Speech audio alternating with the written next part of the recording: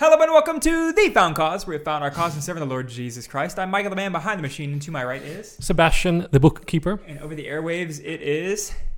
Theodore, under the PC, under the person of Christ. The astute viewer will notice we once again have special guests on. Theodore is a friendly man, and maybe too friendly, and has been out searching the town and talking especially with these three Mormons and others that are around our area in the Minneapolis-St. Paul area. So before I go on...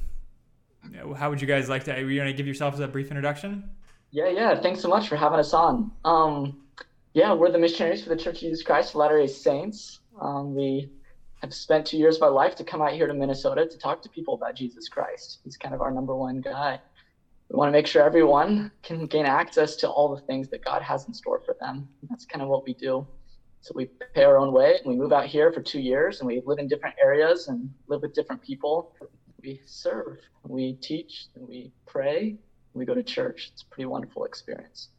One of the key things we do is we just meet with people, we invite them. We share what we believe, and we just invite them to change and invite them to partake of the goodness of the gospel. Yeah, and it's a great learning experience. I've been able to change a lot on my mission. I've been able to grow, more into a man, learning more about the gospel and how it's truly changed my life. And so I'm Elder Dahl. Yeah, my name's Elder Putnam. And then I'm Elder McGibbon. Well, nice to meet you all. Thank you for the introductions. Any longtime viewer of The Found Cause on our podcast would know that we strongly believe we have different gospels, which is one of the things we're going to explore today in this discussion. Theodore's got some questions cooked up. For background, Sebastian is like our local Greek, Hebrew kind of professor guy. No Hebrew. Subtract the Hebrew from there. Just Greek. Every language. He'll do Chinese for you if you want. So he's kind of the bookworm resource. I'm just the guy with the mic, but Theodore is our thinker. So I'm going to pass it to Theodore, who wanted to talk just on some base level things. Because I think the first time we met with you, Austin, and a couple others in person, we did a response video discussion about it. And one of the main talking points, amongst many, was one of our few definitely common ground things, and that is the Bible. And we take just the Bible as Holy Scripture, and the Mormon Church, of course, has additional scriptures. But Theodore, I'll let you take this because I'm talking too much.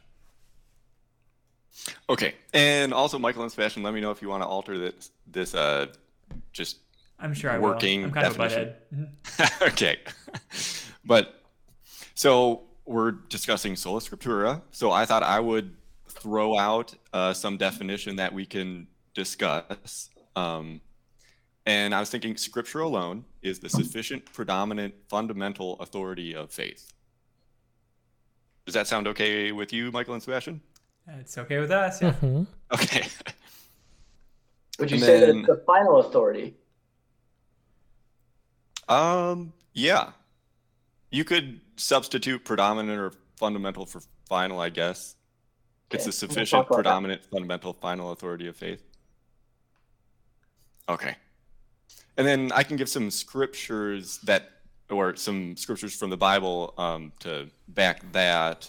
So Acts 17:11 says the Bereans were noble-minded because they because they received the word and examined the scriptures daily to determine whether what Paul and Silas said was true. 1 Corinthians 4 verse 6 says, do not go beyond what is written, i.e. do not add rituals, philosophies, various heavens or levels of righteousness, or any works or requirements that would add to the various, or to imputed righteousness, the imputed righteousness of Christ, that would give cause for boasting or partiality. Mark 7 verse 7, Isaiah 29 verse 13 say, they worship me in vain. Their fear toward me is taught by precept of men. Their reverence consists of tradition learned by rote and man-made ritual.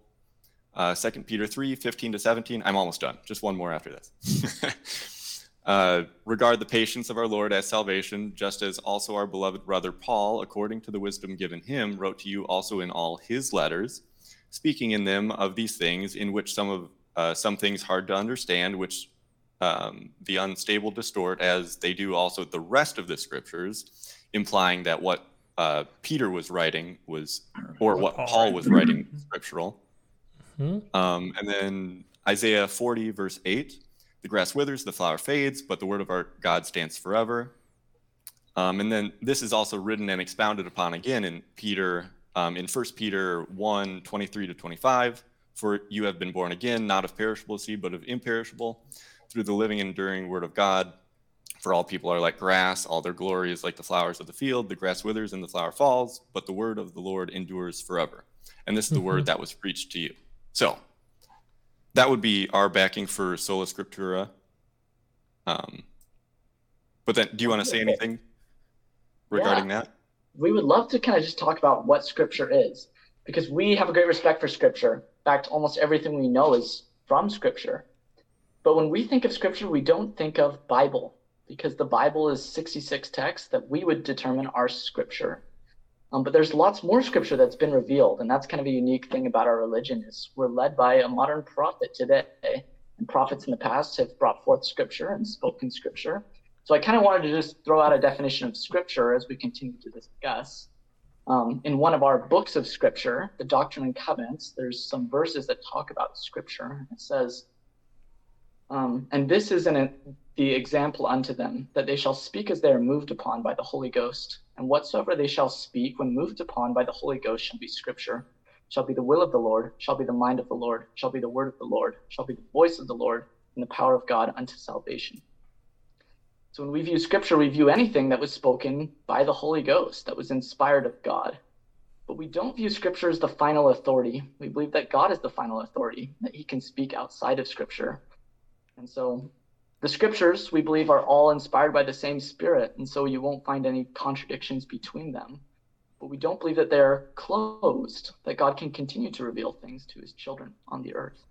Okay, can I really like your definition, or at least the church's definition there of what Scripture is, just to rehearse what you already just said. God's definition, yeah. God's definition. So you would agree that Scripture does not contradict itself? Scripture does not contradict itself. I would say in a perfect world where everyone could interpret the Scriptures and knew exactly all the context, it would not contradict itself. Right, so but that being said, Scripture is different things written to different people at different times. So because God has spoken one word doesn't mean he can't speak another. And so if he tells one people that they need to perform circumcision in order to be saved, and he tells another people they don't need to, we don't view that as a contradiction. We believe that he speaks to us today and has different requirements for us than he has for people in the past. We would also, Christians would also say that the Lord has fulfilled the law. Portions of the law have been fulfilled. But we would both agree that the same Lord gave the law back then. It's not a different Lord. He hasn't changed. He gave the law because it was good, and he has a better plan now, but it's still good. It's not like it was bad that he gave the law back then. Are we in agreement there? Right. It was a schoolmaster to Christ. Christ is the fulfillment of the law and the last sacrifice for our sins. Well, I hope it wasn't a schoolmaster to Christ, but to us. So we're both on the same page that Scripture does not contradict itself when properly interpreted. Are we both in agreement there? Yes. And if we, this is not some trap, it's just, I'm trying to get us on the same basis. And if the words of God that we hear today, they are Scripture. So if we hear the words of God today, that would be considered Scripture. Are we aligned there? So if someone spoke as they were moved upon by the Holy Ghost and had authority from God, we call that person a prophet. Mm-hmm. That's what they do. They're inspired, and then they produce writings that are, we also could use the 2 Timothy, profitable for learning and for reproof and for instruction in righteousness. Mm-hmm. Then those things are Scripture, yes. But for example, if I say something that's really clever, I wouldn't call it Scripture because I'm not the prophet of God. Right. Even though, in theory, we all have the Holy Spirit living within us, we wouldn't just consider our generally Holy Spirit helped phraseology Scripture. Am I right there?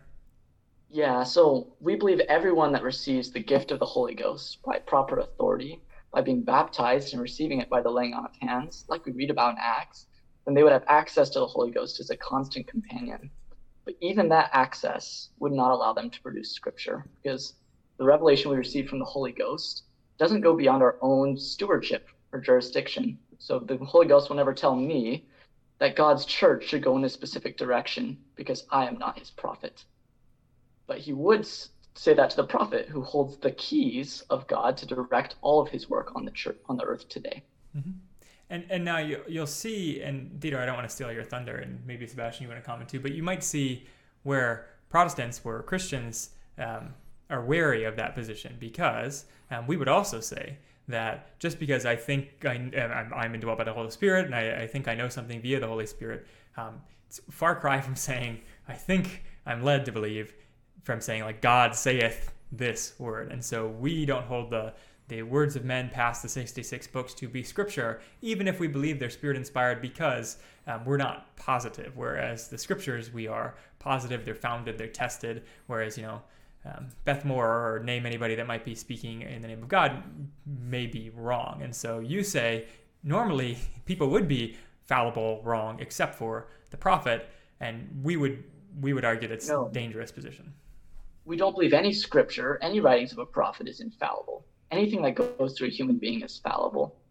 And God, that's kind of the miracle of God, is he can use all of these broken people, all these pieces that don't seem to fit, and somehow make something great out of it. And that's kind of why we love God, and why we worship him, because he worked through us fallible human beings to bring to pass his glory. So one of the things that... Oh, sorry, Sebastian, you can go. Yeah, I did have just a question to make sure if I'm misunderstanding. So would I don't know if I misunderstood you on a prophet. Perhaps I understood it as saying a prophet could speak infallibly. I don't know if I misunderstood that part. No, a prophet does not speak infallibly, but he does speak authoritatively. Got it. So if the prophet speaks, we follow the prophet. And if the prophet is wrong, he will bear that burden. And we will be blessed for obeying the prophet, because he has been chosen by God. Okay. Would there be a way to know when the prophet is wrong or right? Way to know when the prophet is wrong or right. Probably if the next prophet says, that the previous prophet was wrong, that'd be the best way to know. So we see that like in the New Testament, right? Peter and Paul have lots of disagreements. Who is right?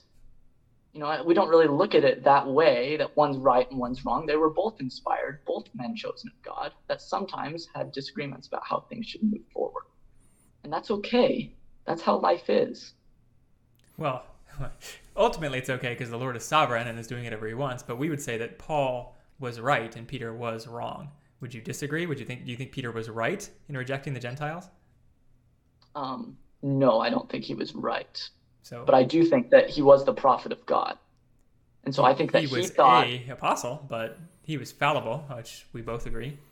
Yeah, exactly. But let's get back to his word was Sola not Scriptura. true. Like when he rejected the Gentiles and didn't sit with them, didn't eat with them, and kept kosher, he was wrong.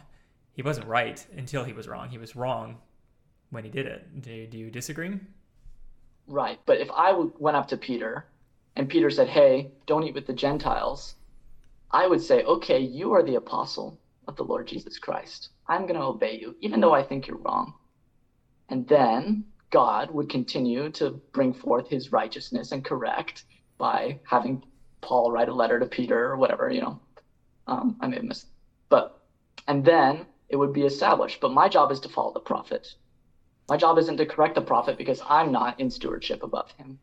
He's an apostle. Where do you get that principle? Is it from Scripture, or is it just from logic? Where do you get that principle that you're not culpable for following a false teacher?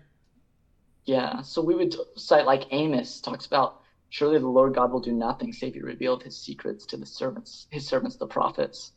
We believe that whether by the mouth of God or the mouth of his servants, it's the same, that he uses men to kind of be his mouthpiece on the earth. Okay, so I'm going to give you a hypothetical. Maybe you'll tell me how you address it. And Theodore, again, I don't want to steal your time. No, that's fine. Go ahead. Okay. We both know the stories in the Old Testament of Elijah, right? Prophet. Speaking of prophets, right? Elijah's a prophet in Israel. I know Elijah, yeah. I mean, and I'm not like super familiar. I haven't studied him today or anything. I'm not going to quiz you on Elijah, but he's a prophet to Israel, and Israel at the time was worshiping not God. And God sends Elijah into the northern kingdom of Israel to prophesy against King Ahab and his wife Jezebel. You know the story, perhaps? No, let's read it. Well, you can go to 2 Kings if you like. Could you give a recap? I can just give you a recap. Okay, the Lord sends him in, and he is doing a contest of gods, and you have the Israelites' current fake god, Baal, is fighting against the true God, and the way they're going to fight, and Elijah's going to prove that the true God is the true God, is they both set up altars, big fire altars, and the true God is going to bring down fire on their respective altar and show that they're true and the other one is false.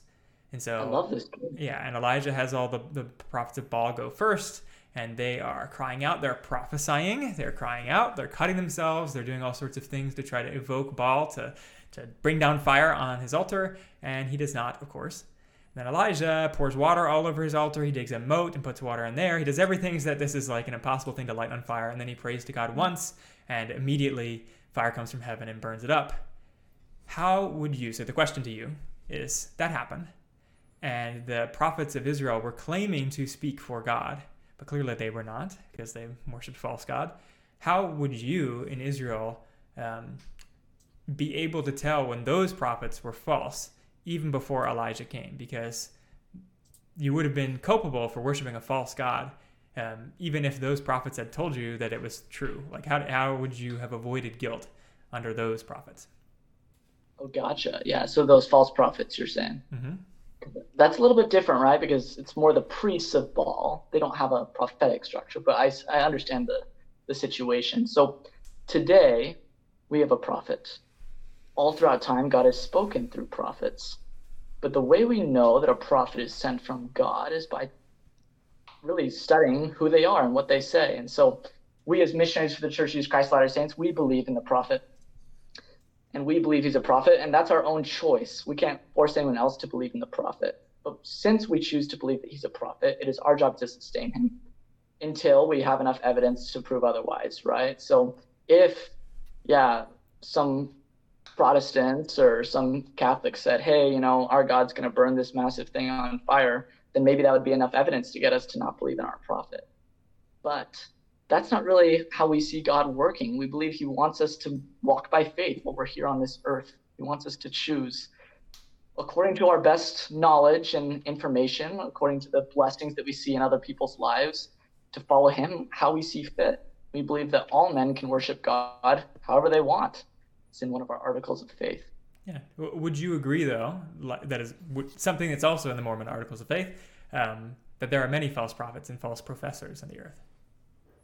That's not in the Articles of Faith, but that there are many false prophets. Yeah, that was prophesied by Jesus Christ that would happen. Mm-hmm. And I think that's true. There are lots of false prophets and false teachers. It's interesting that he identifies false prophets. He doesn't say there will be no more prophets. He says there will be many false prophets, implying that there must be some true prophets. And prophecy is a gift, so we would agree that prophecy can happen. Yeah, prophecy is a gift of the Spirit. Mm-hmm. Yep. So if you agree then that there are false prophets, and of course the first vision of Joseph Smith has the Lord saying, and the angel Moroni saying that there are many false professors and that the whole church has become corrupt. So you would agree that there are many false professors claiming the name of Christ that aren't Christian? No. So this is kind of what I wanted to get to. I'm glad you brought this up. So Joseph Smith goes into a grove of trees as a young boy with a question. He wants to know which church is true. Kind of this question you've kind of been dancing around a little bit, right? How do we know what's true? How do we know if prophets are correct? How do we know if the church has been restored? All of these things. That's how Joseph felt. He wanted to know for himself. So he went into a grove of trees. Most specifically, he wanted to know how he could be saved. He said, everyone's telling me salvation's a big deal. I need to do things while I'm here on earth to be saved. I need to be a part of this church or that church. I need to figure this out. And he goes and he prays. And when he does, at first a great darkness comes upon him. And then as he exerts all of his power to call upon God, he's delivered. And he sees a pillar of light. And that pillar of light descends. And within the pillar, he sees God the Father and Jesus Christ. And they answer his question. They say that he should join none of them, that their creeds are an abomination, is what he says. Jesus Christ does. So it's interesting that he identifies the creeds, because the creeds is kind of where Sola Scriptura comes from, if I'm correct on that. It's a later evolution of the church. Would you agree with that?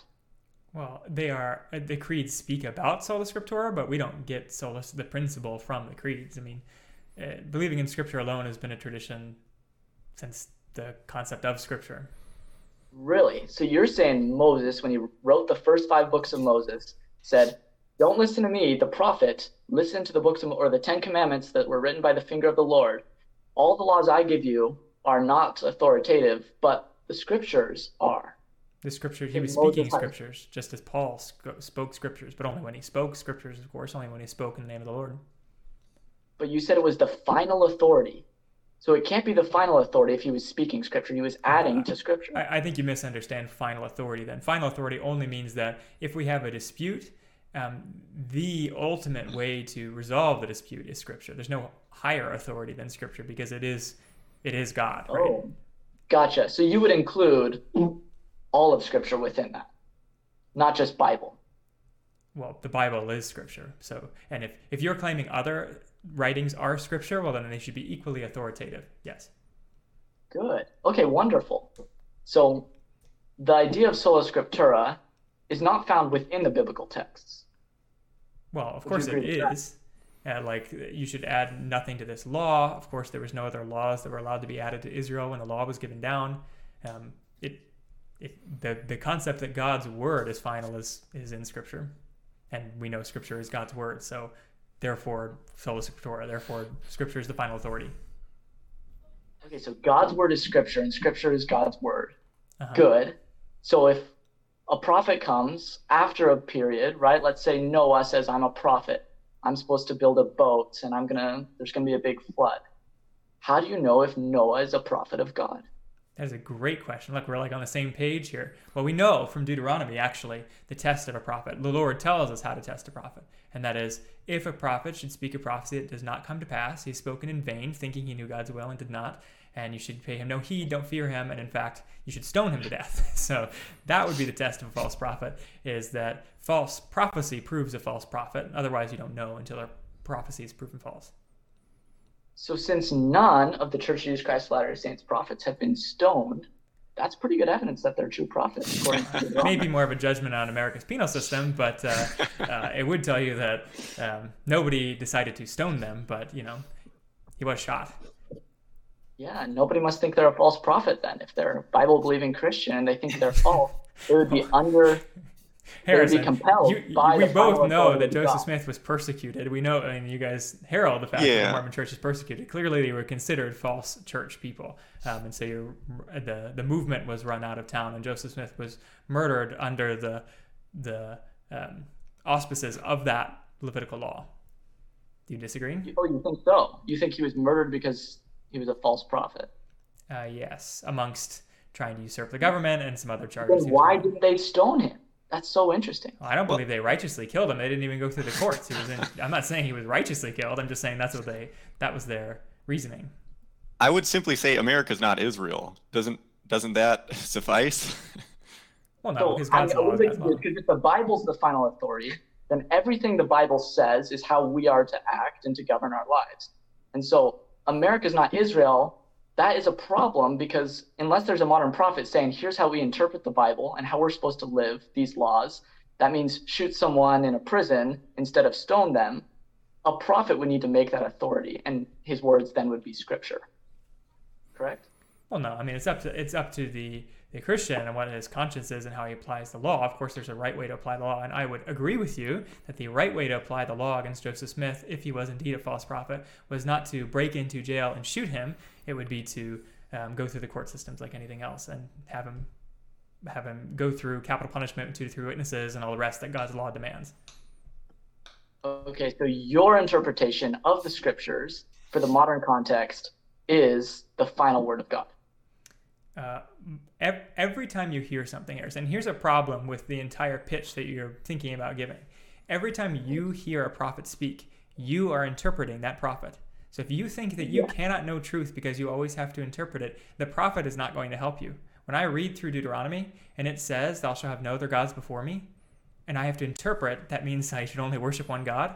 In the same way, if your prophet told you in person with words, thou shalt have no other gods before me, you equally have to interpret what that means. And you can ask him questions and he can clarify, and you still have to interpret his clarifications. So if you're going to go with the whole postmodernism thing and there is no truth, you can't, because you'll eliminate your own truth. So yes. No. So the question becomes, is there sufficient information in the biblical texts And when I read the biblical text, I still had a lot of questions. And I talked to other people that had studied the biblical text far more extensively than I had.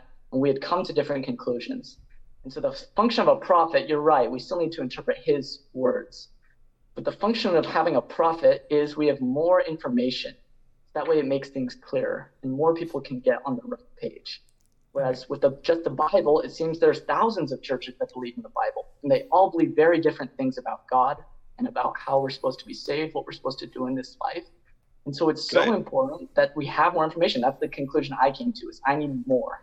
And there was only one church on the earth that seemed to have that opportunity. And that was the Church of Jesus Christ of Latter-day Saints. It has more scripture, as the Book of Mormon, the Doctrine and Covenants. Just because someone wants something more doesn't mean it's right or necessary or sufficient. It could be overly sufficient, it could be false, it could be whatever, but it's just it's anyone's feeling that they want more, right? Yes. And Second Timothy 3:16-17 says that anyone can become mature, competent, capable, and complete through studying Scripture alone, and they can receive guidance from the Holy Spirit, revelation from God, which they can check with already confirmed Scripture. If I may. Okay. So everything before Timothy is sufficient. Sure thing. I would like to say, please, on the denomination parts, that we have no problems. I'm speaking on behalf of Michael and Theodore. We would have no problem going to a Lutheran church, a Presbyterian church, Baptist, Pentecostal Assemblies of God, because the differences are so minor that what's the essential core, the imputed righteousness of Jesus Christ and the triune nature of God, the baptism, we disagree on how it's done, but we don't disagree you should baptize or you should not baptize people at all. We hold that those differences are so minor that we're not really that different. I would call them all Christians, brothers and sisters. Mm-hmm. I would also say, excuse me if I'm losing my voice, that the Roman Catholic Church would have believed very similar things that we believe up to the year 1215, Eastern Orthodox up to 1620s, give or take, the Nestorian Church outside of the influence of any political institution up to their demise in the 1400s. I have read their documents. We pretty much agree on the essentials. So it's only very minor differences with other Protestants that exist. So we have no problem calling them brothers and sisters. It's really minor, the differences that we share. And furthermore, I might say that even the Mormon Church has offshoots, like the Hedrichites, Community of Christ, the Reorganized Church, and Fundamentalists, among others. And they're big differences. And yeah, and maybe since there are like officially less denominations in Mormonism, that might cause more folks just to completely part ways with religion altogether. And obviously, one reason why like many Mormons won't like convert to Christianity after deconverting from Mormonism is because like you're brought up believing and you're taught like all the time that the Bible is corrupt. So like Christianity doesn't have. We are never taught that kind of authority. That the Bible is corrupt. What? No, the Bible is the Word of God. Yeah. So. Now, insofar as it's translated correctly. Yes, but Theodore, we wouldn't say it's okay to go to an offshoot. They're not our. We wouldn't say, oh right. Yeah, those guys, because they reject the prophet. And so, just like how you guys wouldn't go to a Catholic church or a Muslim church or a mosque or a synagogue or a Latter-day Saint church, because all those have components of the Bible, or a Jehovah's Witness, they all use the Bible, believe it to be scripture to some degree or another, right? Those examples weren't great, but those, even though they're all reading from the Bible, but the way that they're interpreting it is drastic enough that you no longer would consider them part of the fold. Is that correct? Yeah, but all we're doing is pointing to the exact same accusation you had against the Christian church back at the LDS church, because you said the Bible's not clear enough to interpret alone, and we would point right back at you and say, clearly the prophet's words are not clear enough to interpret alone because of all the offshoots of the LDS church. No. So I wasn't saying the church says that. That was my own personal thing. As I was reading the Bible, I said, okay, I still am not 100% clear on exactly what I am to do. All of these different things. And so I said, is there anyone else that claims to have Scripture that also accepts the Bible? Because I felt the Bible was true, but I didn't feel like it was complete. That I believe God had more to say in the past 1,800, 2,000 years since the Bible's been written. I don't believe that he would just stop talking to his children in that same authoritative scriptural way. It's hard for me to understand a God that would do that would say, hey, here's some text written in languages nobody reads and understands or speaks. How long do you think it was, Harrison, between Adam, first man, and Noah? What were you saying? Sorry. How long do you think it was between Adam, the first man, and Noah? I mean, it could have been 5,000 years. I mean, that's a big estimate, but yeah, some long amount of time. I would say like 2,000 to 3,000 years. And they lived to be like 1,000 years old back then, apparently. Yes. So if that's the case, doesn't God have precedent for not writing Scripture for about 3,000 years? Well, presumably God wrote Scripture, right? There were prophets on the earth that were speaking His mind, His will, His power of God unto salvation. Well, it either wasn't written down or... Not every word of God is Scripture. Scripture is preserved God's word. So if it wasn't preserved, it wasn't Scripture. Oh, really? Interesting. Well, of course. I mean, the Bible says that there, like John, the Gospel of John says, there are many things that Jesus did and said that weren't written down. So God, Jesus, did and said things, but Scripture is what God has seen fit to preserve, right? So... Okay, so... Yeah, I would say if there's a living prophet on the earth, there's no need for Scripture. Because the living prophet can speak the will of the Lord to the people, and the people will then know how to follow God. That's the prophet's function.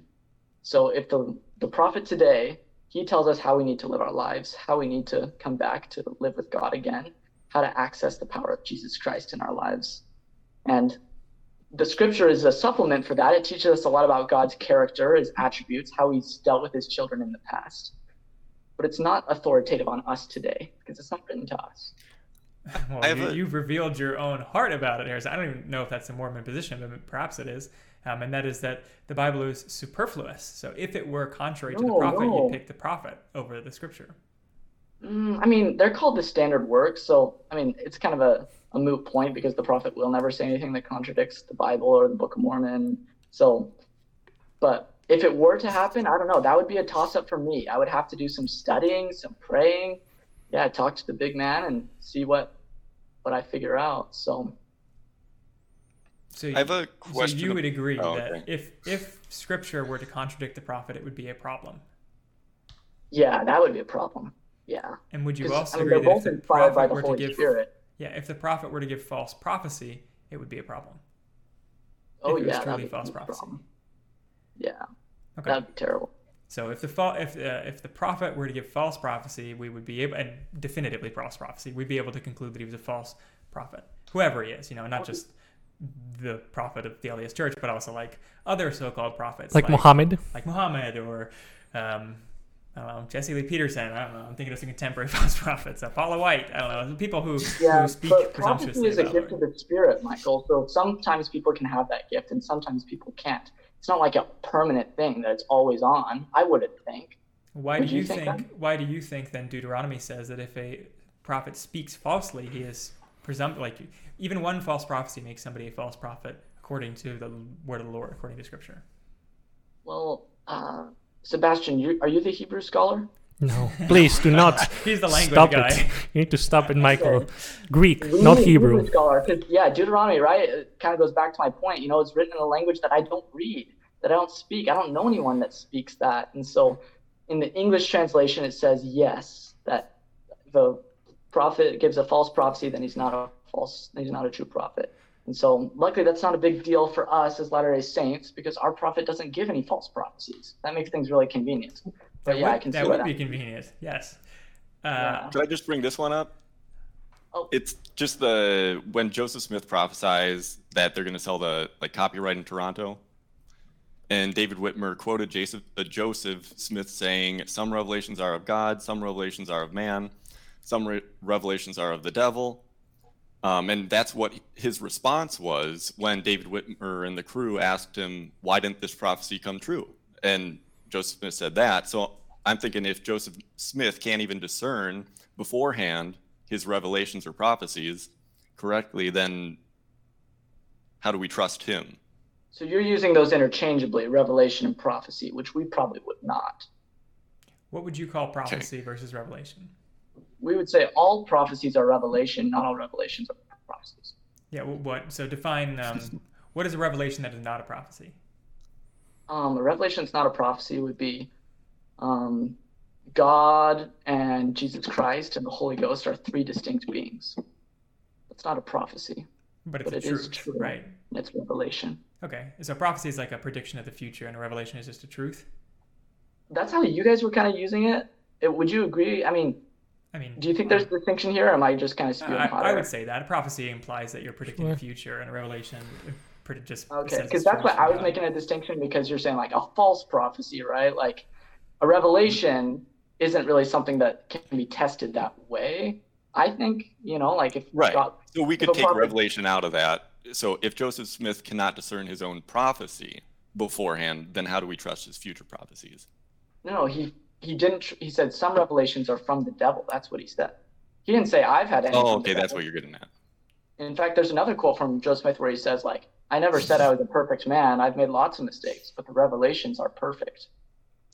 And I've read the revelations. I think they're pretty amazing. Yeah. We would say that revelation was a prophecy because he prophesied that revelation because it was him saying something was going to happen, but it did not happen. Well, I never met Joseph Smith. I wasn't the one that asked him to give me the copy. I don't know the circumstance of that. We don't have any canonized revelation of him saying, take this to Toronto. We don't have a canonized prophecy saying the prophecy of selling the copyright in Toronto. That's nowhere in our canon. So do you believe that he didn't prophesy that they were going to sell the copyright in Toronto? Is that your position? I have no idea what Joseph Smith prophesied or not. There's some things I know that he prophesied, like the Civil War. He prophesied that drugs and alcohol and tobacco were bad for us. And I think that's true. I actually don't partake in any of those substances because I believe they're habit forming. That's led me to live a lot healthier life. So I encourage everyone, if they're addicted to drugs at all, to kind of follow the word of wisdom. What about hot chamomile tea? What? In the word of wisdom, you're supposed to not engage in like any hot drink, and that includes hot tea. Yeah, so herbal tea is okay. Herbal tea is okay. Yeah. Okay. And I don't know, I think matcha. Have you had matcha before? Of course. Isn't that green tea with caffeine? No, matcha is like, okay. It's like, I don't know how to describe it, but I think that's okay as well. Anyways, that's kind of... You're kind of the tea expert. Yeah. Hey, we're getting into the details. Tea's good. I mean, you do see, this is all related, I think, Harrison and crew, to the topic of the day, which is Sola Scriptura, because if you take authority outside of Scripture, you end up opening yourself up to a lot of different opinions. Or do you disagree? Because there are a lot of opinions that prophets have given, and sometimes they are different. An example. So, well, Michael, Scripture, which you're using Scripture and Bible interchangeably, so I'm going to distinguish between that. The Bible would not exist without authority outside of Scripture. The Bible, it represents the Lord. Would you disagree? The Bible is the word of the Lord. Someone collected all these texts and compiled them together into this anthology that we call the Bible. And those people had to have authority from God to do that. Otherwise, it can't be Scripture. They did not. They did not, actually. It's like they didn't have authority to compile what was Scripture and what wasn't. No, they did not. And now the Bible is the final authority. It is not an authority to compile Scripture. The Lord created Scripture, and people recognized it. That's why it took a while for all the churches to definitively point to, okay, we all agree that this is the word of the Lord. It wasn't some authority granted by God to define what the Bible was, what the word of the Lord was. The Lord made Scripture, and then people had to define it. Just like the Lord made Mount Sinai or Mount Everest, and people discovered eventually, oh, it's the tallest mountain in the world, right? Mount Everest. So it was always the tallest mountain. Nobody authoritatively needed to say Mount Everest is the tallest. It was by reality. So in the same way, God spoke and inspired the Scriptures, and it took the church a little bit to identify what he'd already made. But it was no special authority by the church to define what the Bible was. Okay, so the Bible, which you are saying is 66 texts, and Catholics would say is 72. Until very recently. Yes. That's a recent position by the Catholic Church. The Catholic Church used to hold on to the smaller canon back before the Council of Trent. in 1545. So you're saying Catholics only use 66 text, the Protestant Bible now? Well, they used to. They used to. Yes. Until they gotcha. changed that.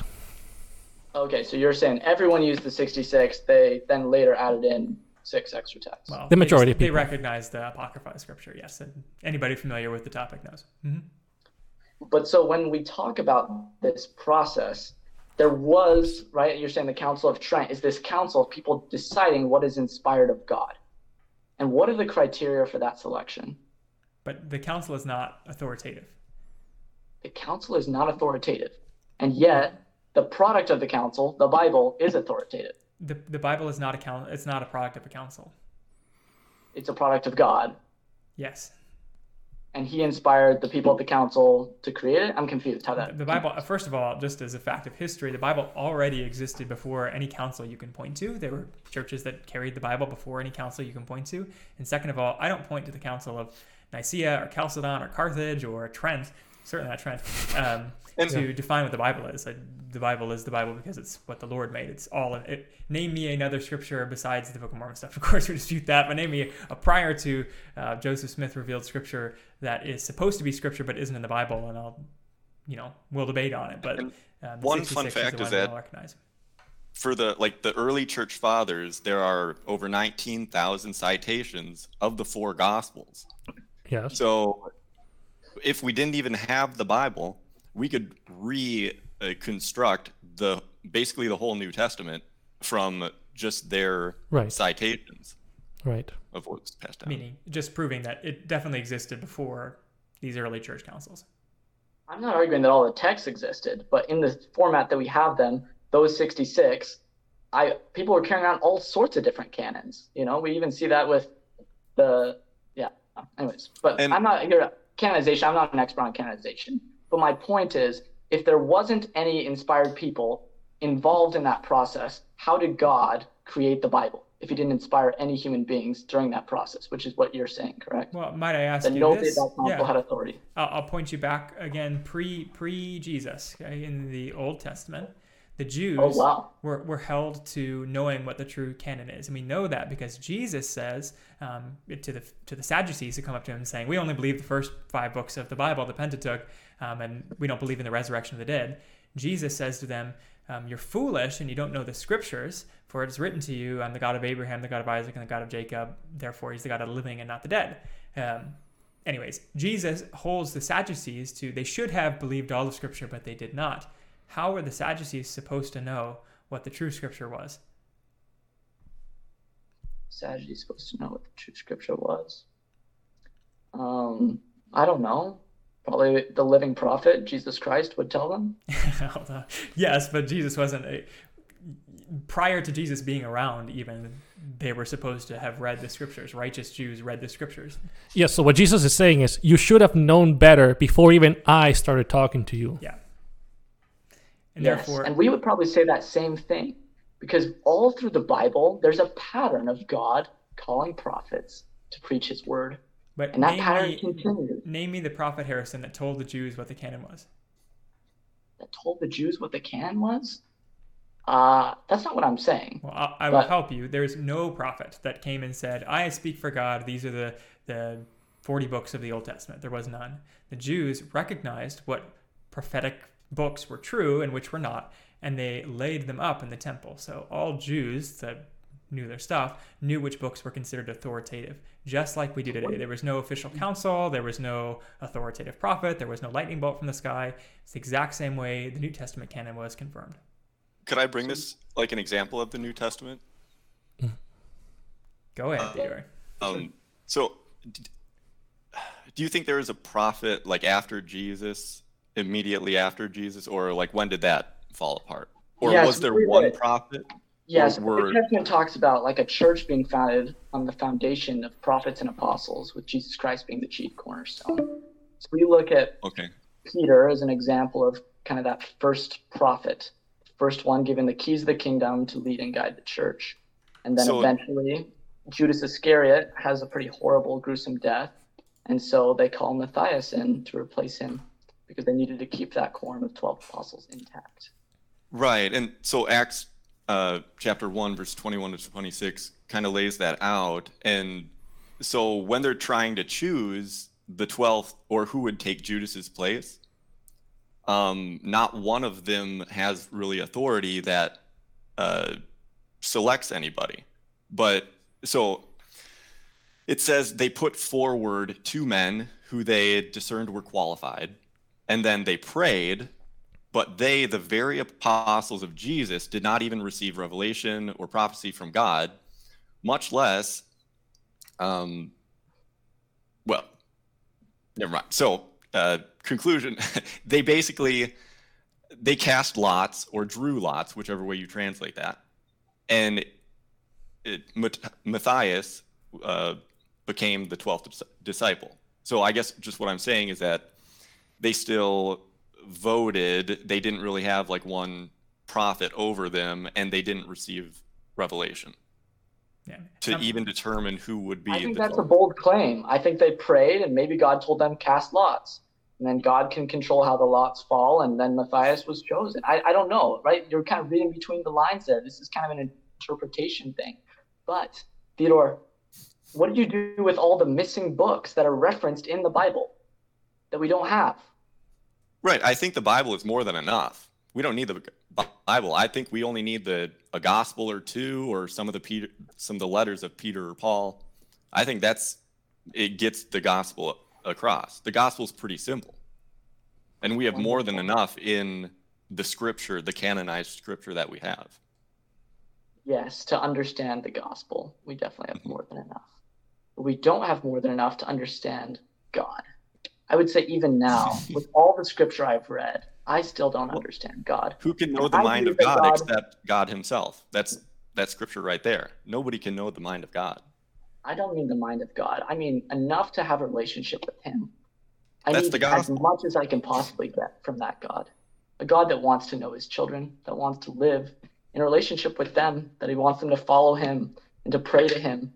I think that, all the Bible is a great resource for that.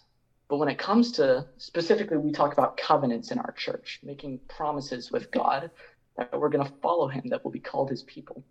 I don't think that's clear enough yet. And it will continue to be clear as we have more prophets speak and teach. So it's going to be pretty amazing as these things unfold for the next couple of years. Well, this may be interesting because I'm curious, Harrison. You said that you had questions that the Bible wasn't answering. Do you have anything in mind that you thought that your Bible wasn't answering enough for you? Yeah. What's the proper way to baptize? Wait. Can you tell me more? But you mean because I think I could answer that, but maybe you have something else in mind. Yeah. I mean, how old should they be? Who should do it? Does it matter who does it? Is it by immersion? Is it by sprinkling? What are the words that need to be said? Okay. Doesn't the Didache lay that out?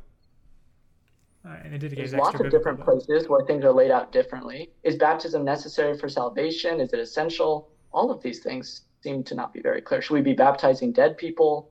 All of these things are in the Bible, and I don't know. It doesn't seem very cohesive to me. And you believe this is that you require extra revelation to make this clear, or that you could piece it? Because what Christians have done for the past 1800 years prior to the LDS Church was hash out that exact question using the Scriptures and come to conclusions. But you're saying you need additional confirmation. Yeah, so I don't believe Christians hashing things out is the proper way to receive revelation from God. I believe we should ask God, and I believe that he will tell us. That's exactly why Christians didn't just hash it out. They hashed it out pointing to God's word. Oh, okay. And that's why we call it the final authority, because I can say, I can describe a system that works. For example, John Calvin, famous Protestant, like him a lot, like a lot of his writings, he's pro infant baptism. I'm not. He argues from the Scriptures, and I think he argues wrongly. So we both point to the Scriptures. He can create a big story about infant baptism, but I can point to it and say that's not actually in the Scriptures. That's a lot of philosophical talk. And so that's how we should be arguing, is from the Scriptures, because at least then we're pointing to a common ground. So God spoke to John Calvin and said infant baptism is correct. He did no. John Calvin. No. We can neither confirm nor deny. He might have not. Right, but He didn't that's claim the thing. it. Is if this is a big deal, if Jesus Christ, the Lord himself, was baptized, it must be a pretty big deal to us. That's kind of how we see it, right? Except a man be born of water and of the Spirit, you cannot enter the kingdom of God. That is not It what that seems to verse be is a talking big about, but deal. all right. But I mean, this is like, it seems like a lot of Christians are doing this, and the early church are doing this. It's been done for thousands of years. Baptism is very much tied to God and how we follow him. So it should be clear on how we do that and the function of it. And luckily, in the Church of Jesus Christ of Latter-day Saints, it has been clarified. And now we understand the function. Well, I don't of know, baptism. Harrison. I don't know if it has been clarified, because the prophet told me that we should baptize the dead, but I don't know what that means, really. I'm kind of waiting on prophet number 18 to see if it really means what he thinks it means. Because I've heard Michael, there are prophets who sometimes renege on what previous prophets said. Because I was waiting on I had like 16 black people lined up to be ordained as priests, and I had to wait till 1970 for it, right? well, that wouldn't be baptism. All of those people were baptized. But they weren't ordained as priests. So I was kind of Right, but hoping a we're future talking about prophet would baptism, renege okay? on the moratorium. The prophet. Can I bring up a point here? I'm sorry. I'm being Relates rude, to Harrison. baptism. I'm just saying these prophets aren't very good at clarifying things because they often change their minds. So, in accordance with that, Prophet Nelson, this is a recent thing. Yeah. I would argue significantly changed his mind in just 3.5 years, because in November 2015, he labeled same-sex couples as clear as can be as apostates, and forbade their children from the temple and baptism. But then in early 2019, due to backlash, Nelson recanted the policy, essentially recanting Revelation, in my estimate, and removed the label of apostate, and then allowed their children to be baptized. Yeah. So a policy from the church is not always. But it deals relevant. with baptism. He forbade them to be baptized. Right. And so if you read about why that happened, it's pretty interesting. The prophet thought that he didn't want anyone to come to church, be baptized, and come to the church that teaches about the family proclamation to the world, about how proper families should be, or nuclear, that there should be a mother and a father in the home. He didn't want these children to come and then that be a wedge between them and their parents who are homosexual, who are not living the standards, the law of chastity as it's described in our church. And so then, after this backlash, presumably he went to the Lord or whatever. We don't believe the Lord necessarily needs to be involved in every single policy. It does need to be unanimous. I don't know. I'm not obviously in that But it needs to position. be in accordance with the will of the Lord. Right. So yeah, all of Scripture I think supports both of those policies. I don't think that contradicts any Scripture, either of those policies. So the Scripture both supports banning baptism and admitting baptism. I don't think it And supports, apostate. but it doesn't contradict it. There's no Scripture I would say that you could cite to say, oh yeah, the children of homosexuals cannot be baptized, or a Scripture you could cite that say the children of homosexuals should be baptized. Do you know any verses like that? Well, I would point to the prophet's previous statement that the children shouldn't be baptized as Scripture if the prophet is authoritative, because you're saying that the words of the prophet are Scripture, and he previously So said in they that should not be moment- baptized. Yeah, so if I am a member of the church and I have a friend who wants to be baptized and their parents are homosexual, my job is to follow the prophet and say no. But then, as that policy changes, they can receive those blessings if they choose. Is Yeah, it- okay. We both agree, and maybe Sebastian can speak on this too. We both agree that we're under church authority. Like, I've got elders at my church, right, that have authority over me, but it's not God's authority. And if they contradict what God's word clearly says, I have the power to override them. You know, they don't have authority over me more than God. So in the same way, if my church elder tells me that I should be, stop spending so much money and I should get out of debt, right? That's not a word of God for me from the Bible, but it is for my elder, and he has authority over me. But the prophet claims to speak for God. And by the way, this call's about to end because it gives us an hour. We might have to re-up. What? No, we gotta Soon, go. yeah. Okay. Well, it might be a good stopping point then. Do you have a last word? I was going to say the Roman Catholics argue the exact same way, that it is trustworthy and we should just follow it because We're back. You might have noticed we're not on our normal recording software. We're on Google Meets, which I'm sure threw up all sorts of weird signals. I'll have to edit this video a little bit. Abruptly ended, and they're like, "Hey man, it's our bedtime. We gotta go anyways." Sebastian, you had a closing thought, and they won't get to react to it, but you want to close out? Yes. And, you're welcome to comment down in the comment section, please, what you might think about it. I was just surprised and disheartened a little bit because the Roman Catholic Church and Eastern Orthodox, let's not forget them, they claim very similar things in which we speak from authority when we say it is from authority. And what happens if someone spoke in the past and was very off target from the will of God? Like popes preaching heresy in the past. Oh yeah, that guy didn't speak from the chair of Peter, even though he was pope, ordained with authority, and had full authority to speak and teach and lead the church. It was like, in many ways, the Mormon prophet that what we're just talking about before the call sadly ended, was ban people from baptism. Oh, just kidding. Let them in and let them be baptized. Yeah. Those are two opposite statements. I understand the Mormon friends were saying that the prophet may change his mind.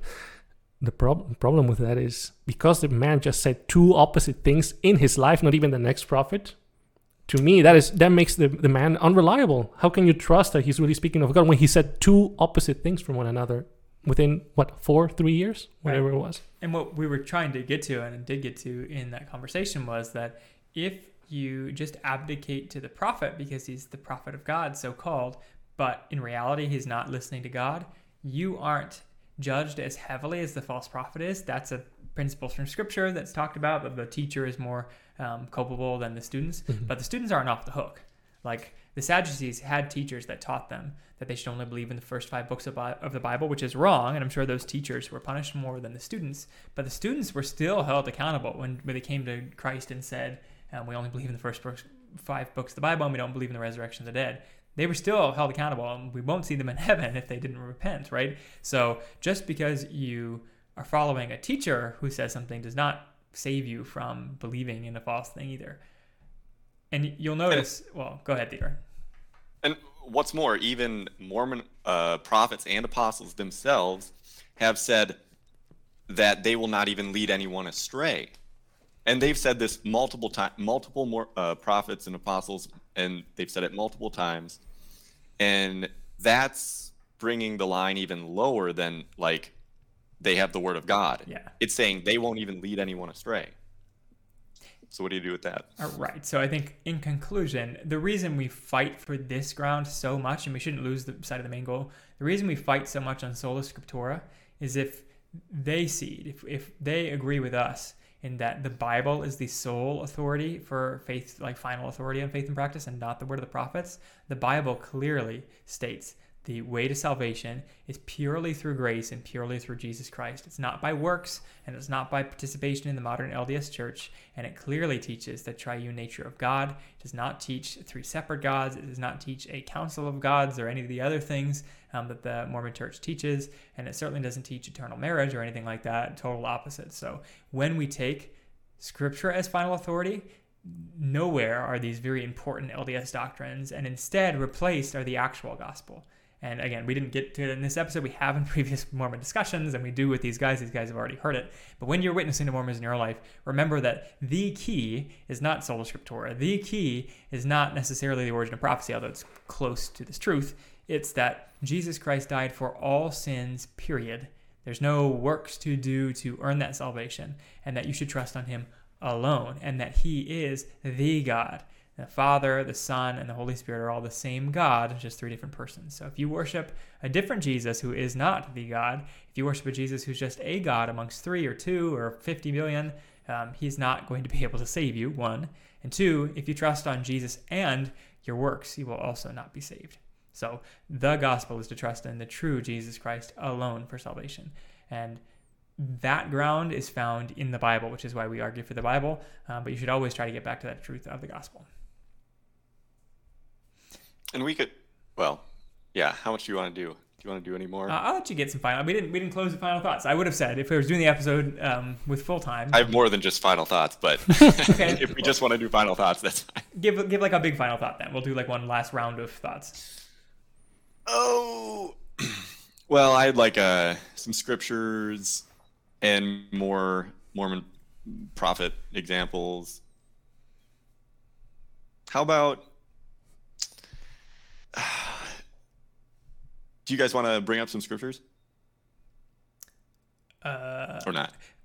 One classic one that I think is really hard to get around is the Shema Israel, which is Deuteronomy 6:4, which is just the call to Israel, which says, Yahweh your Lord, hear, O Israel, Yahweh your Lord, Yahweh is God, Yahweh is one. So like that oneness of God is what forces the Trinity, because we know that Jesus is God and that he has a Father who is God. And the only reason they're not multiple gods is because we know that they are one God. I mean, it's described in 1 John elsewhere. But the ultimate reason why is because such a core tenet of the truth of Judaism, of Christianity, is that Yahweh, God, is one. So when the Mormons say that he's not one, it directly contradicts like the core tenet of Judaism, the truth, and that is that Yahweh is one. Like that's the reasoning for the hashing out of what the Trinity means. It's because of the Shema. So I don't, if they believe that Scripture is uncorrupted, like Harrison was like, "Oh, corrupted, never heard that one before." Then the Shema is uncorrupted, which it is, of course, because the Jews still talk about it today. In that Yahweh's one and eternal. Could point to Micah, how the Messiah would be from his origins are from eternity past. Right. And, Mormons would point to that his soul was eternal, but like his state of being is always progressing. So he wasn't always like as godly as he is now. But we would say he always was as godly. Like he was always God and he always will be God. Right. Yeah. And not for our age, but for his whole existence, for the whole existence of the universe. Mm-hmm. And yeah, one of the most clear ones that I was thinking about is the contrast between Ephesians 2 verse 8 and then 2 Nephi 25:23. Because Ephesians 2 verse 8 says, "It is by grace you are saved." 2 Nephi 25:23 says, "It is by grace you are saved." But then Ephesians 2:8 says, "Through faith, and this is not of yourselves, it is the gift of God." But then 2 Nephi 25:23 completely gets rid of that and says, "After all we can do." But then, obviously, we have things like Titus 3:4-5. "But when the kindness of God our Savior and his love for mankind appeared, he saved us not on the basis of deeds which we have done in righteousness, but according to his mercy by the washing of regeneration and renewing by the Holy Spirit." And then Romans 4:11, "For what does Scripture say? Abraham believed God, and it was credited to him as righteousness. Not to the one who works, now to the one who works, his wage is not credited as a favor, but what is due." And then Romans 11:6, "But if his grace, it is no longer on the basis of works. Otherwise, grace is no longer grace." Right. So the very nature of Ephesians 2 saying, "For by grace you have been saved through faith," grace insinuates that there was no earning of it at all. Zero. Otherwise, it would cease being grace, as Romans 4 would say. Yeah. And interesting, some Mormons try to, like apologists, would say that, well, I guess a lot of current Mormons say that everybody is saved, basically. But it's only the ones who work or who do well enough that are exalted into godhood. And obviously who marry a wife and get sealed and whatnot so that they can become their own gods and have their own planets. But I mean, 2 Nephi 25:23 and other verses in the Book of Mormon, they use the word saved. It is by grace that you are saved at all. After all you can do, but nonetheless saved, not exalted. Right, and that just speaks to some Mormon changes over the years and Joseph Smith's own developing of concept of hell and then spirit prison and then kind of abandoning it these days, the universalism. But it speaks to our previous interview with Peter Hyatt, and that if you believe that all are saved, you have to fight a whole bunch of other scriptures that talk about people not being saved. So their position is just wrong. Like the scriptures briefly speak about different levels of heaven, i.e. different like glories you receive in heaven. But that does not mean that the unsaved, like that everybody's saved. It doesn't mean that the lowest level of people that are saved are still in heaven. It means that there are some who are more faithful in life and they inherit more in heaven. It certainly says nothing about them becoming God or like God or anything like that. And then finally, there are many in hell, multitudes in heaven. So I don't know if there'll be more in heaven or not, but there are many in hell. It's not like it's a small number. And so, they're not in some level of glory. They're in a level of damnation. Sebastian, did you have any final thoughts?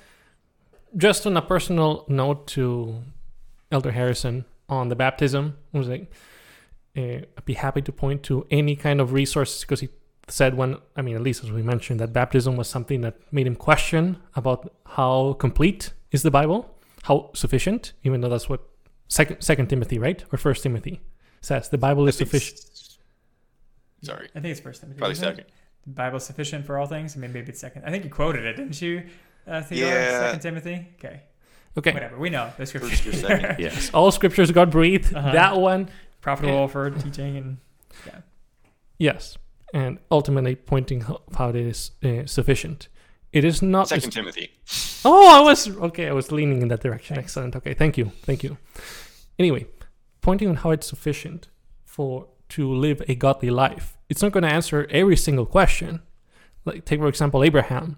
He didn't know that the Messiah was going to come in the way he did, yet God credits him as faithful. So you're not supposed to have all your questions answered in this life. But on the note of baptism, I actually say that the church did hash this out, if you will, with the spirit of honoring the Word of God and honoring God, baptizing in the name of the Father, Son, and Holy Spirit, as commanded by the Lord. And also in the Didache, you brought it up, Theodore, but we didn't get a chance to talk about it much. It was written 70 AD, 70 to 80 AD, more or less, give or take. So during the lifetime, for sure, of the Apostle John, while there's an apostle living in the earth. And there it specifies how baptism should be carried out. So it was clear from the beginning how it should be interpreted, and it varied region by region, but nonetheless, the essence commanded by the Lord is present in the name of the Father, the Son, and the Holy Spirit. It says, if there's a river, dunk the person in the river. If there's no living water, running water, a river, grab some drops if you're in the desert, and you should fast, ideally. That tells you that wasn't for kids, because you tell me, Michael, how will Shepherd feel if he doesn't eat for 2 days before being baptized? Oh, you let me know how it He can go like 2 hours. Right. Fasting. Right. Yeah. And you have to be aware of a fast. I would say you have to be need to have some mental capacity. So that was something I wanted to share, but that would have been too off topic. But I thought that there are many things that Christians have discussed over the past 2,000 years, and there are many answers that you can find. Yeah, I think also just general thoughts on the whole conversation. It was good. I thought we hit on a lot of good points. Harrison brought up good points. I think we defined things really well. Got to the false prophecy topic, which is great. Defined scripture, I think, pretty darn well.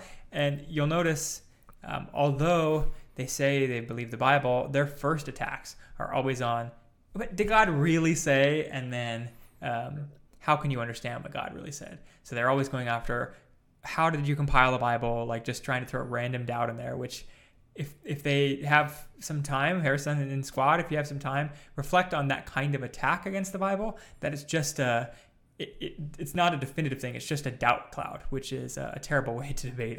It's not a good way to debate. It's a rude way to debate, actually. Not that you know that usually unless you're a debater, but just throwing out clouds of doubt is the way that like evil people debate. So don't do that. You need to have a positive or negative assertion. Don't just throw clouds of doubt. It's not a good faith way to debate. One obvious example is Satan tempting Jesus.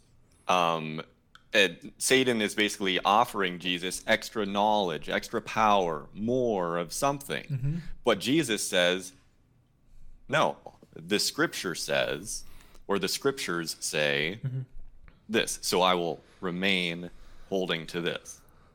Yep.